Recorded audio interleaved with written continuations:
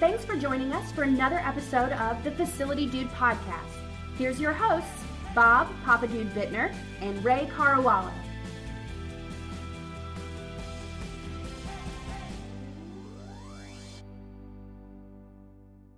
Hey guys, this is Ray Caruala. I'm here with your host, Bob Bittner. Guys, welcome back. I know we've been out of the office for a little bit, away from the podcast. So nice to get back into the grind of things. Last week, Bob and I, we were here. We talked about, the language that we use to speak to our C-level team itself, and we may not be on the same language itself. We wanted to kind of continue a bit of that. We want to lead into when we do have those conversations and we do want to change a process or we want to make certain changes within the organization. How do we manage that? Right? How do we manage change management itself? Bob, I know you've got some thoughts on this as well. Yes, Ray, good morning, and it is good to be back with you this morning. And I do think that we all struggle with this, and I don't care whether it's in our own personal lives, at home, in organizations that we belong to, or at work. But we're going to kind of focus on the work aspect of it today from a change management standpoint. We have a lot of experience here at the Dude working with clients, implementing new systems, and most of the time that requires some significant changes in processes and the way we do things, the way the client does things. And a lot of times there's a lot of resistance to doing that. I feel like people hear that word change and it's something just kind of goes through their bones. We're set in our ways and we like doing the things that we're doing today, and the minute somebody wants to throw a wrench into that, I feel like we fall apart. It's almost like turning a light switch off, right? Yeah. Like going from light to dark. And a lot of times it's because we're very uncomfortable with the unknown. And there's a lot of times we hear things like, well, we've never done it like that before. Or, we tried that once and it didn't work. Or, this will never work in this organization. People just won't respond to that. I think it's a great idea, but nobody else will embrace. I feel like you just said a few phrases that I'm catching myself using time and time again. Yeah, we all do that. I mean, in our own life, right? And so the idea of creating change within an organization to implement a new system, to behave in a different way, takes a lot of work and a lot of energy. And I think a lot of times people ignore how much work it really is. And, we always say things boil down to communication.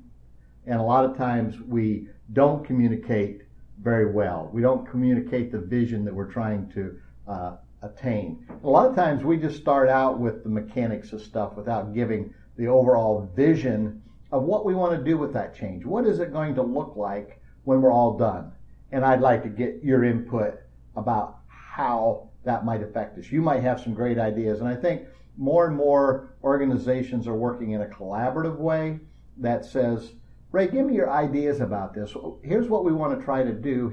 We're implementing this new system and the things that we want to accomplish with this. What do you think about it? What do you think will be helpful? What does your organization think will be helpful? And I think so many times we don't do that communication up front. No, I think you just hit on something that kind of resonated with me.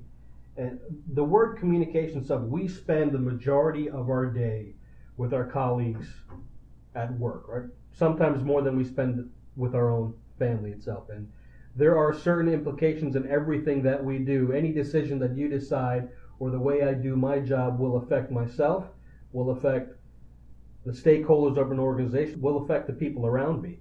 I think you're right. That communication piece is often missed all the time, where it's not, the messaging isn't driven down the right way where people understand what they do will affect everyone around them. Right. And, I find also that the person that's putting this plan or this change together has had a long time and has been thinking about this for a long time.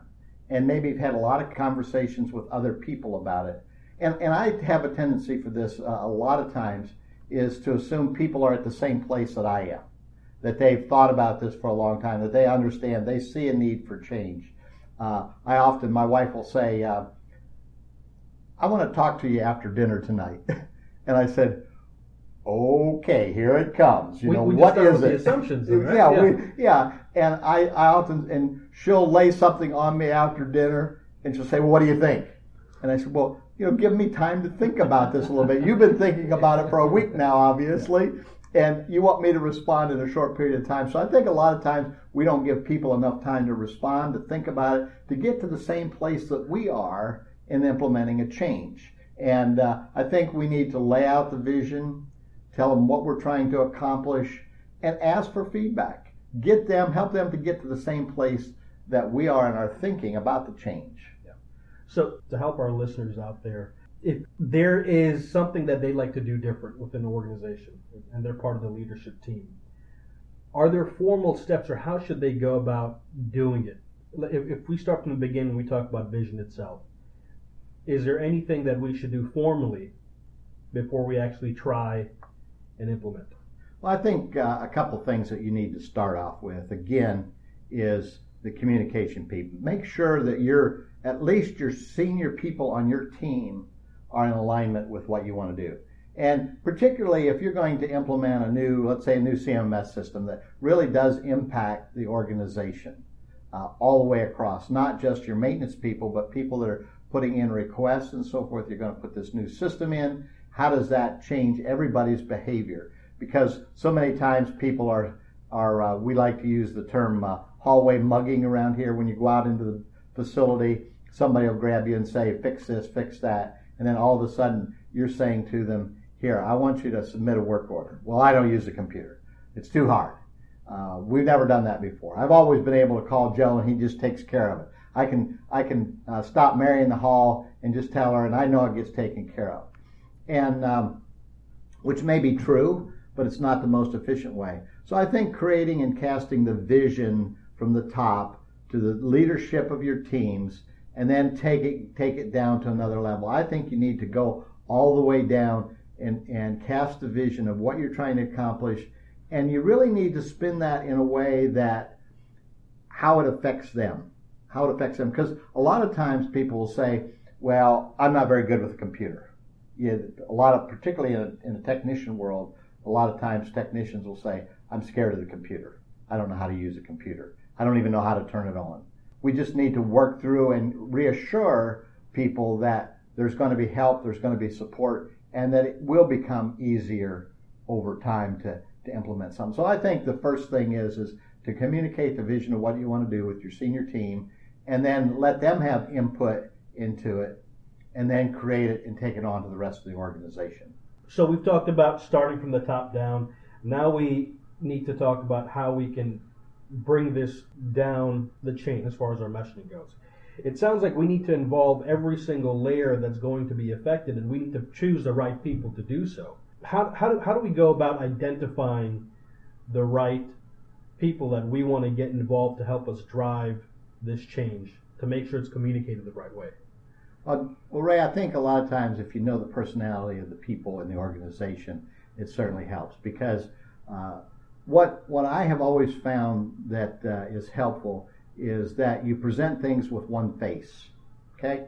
If you have your leadership team and you work through it till you get general buy-in, and if you have the buy-in from your management team, from your supervisors, from your lead technicians, that this is what we're going to do and this is how we're going to move forward, and by and large they're saying, yeah, we're going to try this, then I think we have the opportunity to say, go with one voice. I might not necessarily agree with every step in the new change process. Some of it will be very uncomfortable for me. Some of it will be very different. But if I say, I'm going to try to do this, I'm going to go out and sell this as your ambassador, I'm going to help make this change happen because I believe in it, even though every step might not be the way I wouldn't necessarily do it, I think there's a great opportunity there to go out and really present as one face and say, let's just try this, folks. We're willing to make modifications, but we've looked at this and we agree as a team that this is the right approach to go. Let's move forward as a team, and then we'll tweak and we'll modify but we're not just going to necessarily do it because it makes people a little uncomfortable, or they don't like signing onto a computer, or they don't like to stop by and talk to somebody before they do the work. Let me give you an example of something that happened to me one time. I was working in a 24/7 operation where we had maintenance people on around the clock, 7 days a week. And we were in an environment where it was difficult sometimes to pass information from first shift, second shift, third shift, and all the change that went on there. And so we looked at it, and I worked with HR, and we talked about this, a different operational schedule for our people. And what we ended up doing was saying, okay, we're going to try for the next 3 months a schedule, a 12-hour schedule. People will work 12 hours, they'll be off 12 hours. And so what that ended up being was when they transferred the communication from one shift to another, it was very seamless. It was better communication of what was going on. And so we said to our folks, we're going to try this. You're going to work 3 days. You're going to be off 3 days. You're going to work 4 days. You're going to be off 4 days. The change that brought about by most people was very well accepted. And I said to them on the front end, I said, if you don't like this, if this doesn't work for your personal life, then we will find you a different job within the company. And so I had these two guys. It was about 45 people that were involved with this altogether. Everybody was enjoying it. They had lots of time to go hunting and fishing because we were in an area where that was very popular. And so, but these two guys kept grousing about it all the time. So finally, I went to them, and I had made arrangements for a different job position in the company for them, no loss of pay. And I went to them and I said, hey, look, guys, it's obvious you don't like this schedule. And I made a commitment to you that we could change. And I said, I've talked to HR. We've got these 2 other jobs lined up for you. You can go back to your old way of your old schedule, and everything will be cool. And then all of a sudden they're like, no, we love this. We like it. We like all this time off to go hunting and fishing. And so sometimes it's just natural for us to grouse about stuff, right? Even if we like it. Yeah. And so we have to be really, really careful that we're just not complaining for the sake of keeping an image up because I didn't like it to start. I've got to keep this macho image up of not embracing the change. You talked about right there, that example you gave. I love the example itself, but you also talked about people grousing and people not liking, potentially not liking certain things that are going on. Is there a way that our listeners can maybe somehow prepare for that with the the vision and all the planning they're doing? How do you prepare for that resistance that may potentially arise? I would say it's not may, it will arise. There will be people that grouse about it. There will be people that complain about it, and just try to help them through it. Understand that there is going to be resistance to it.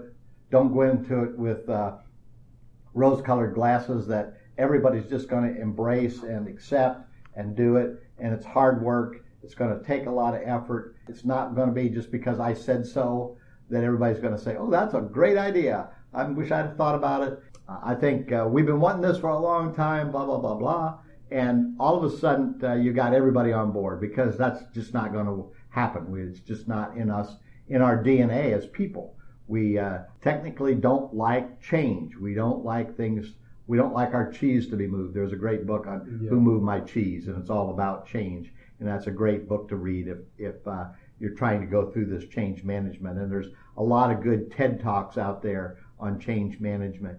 But, in an organization, particularly in a maintenance organization, we've done things for so long on a certain way, and it's hard for us to change.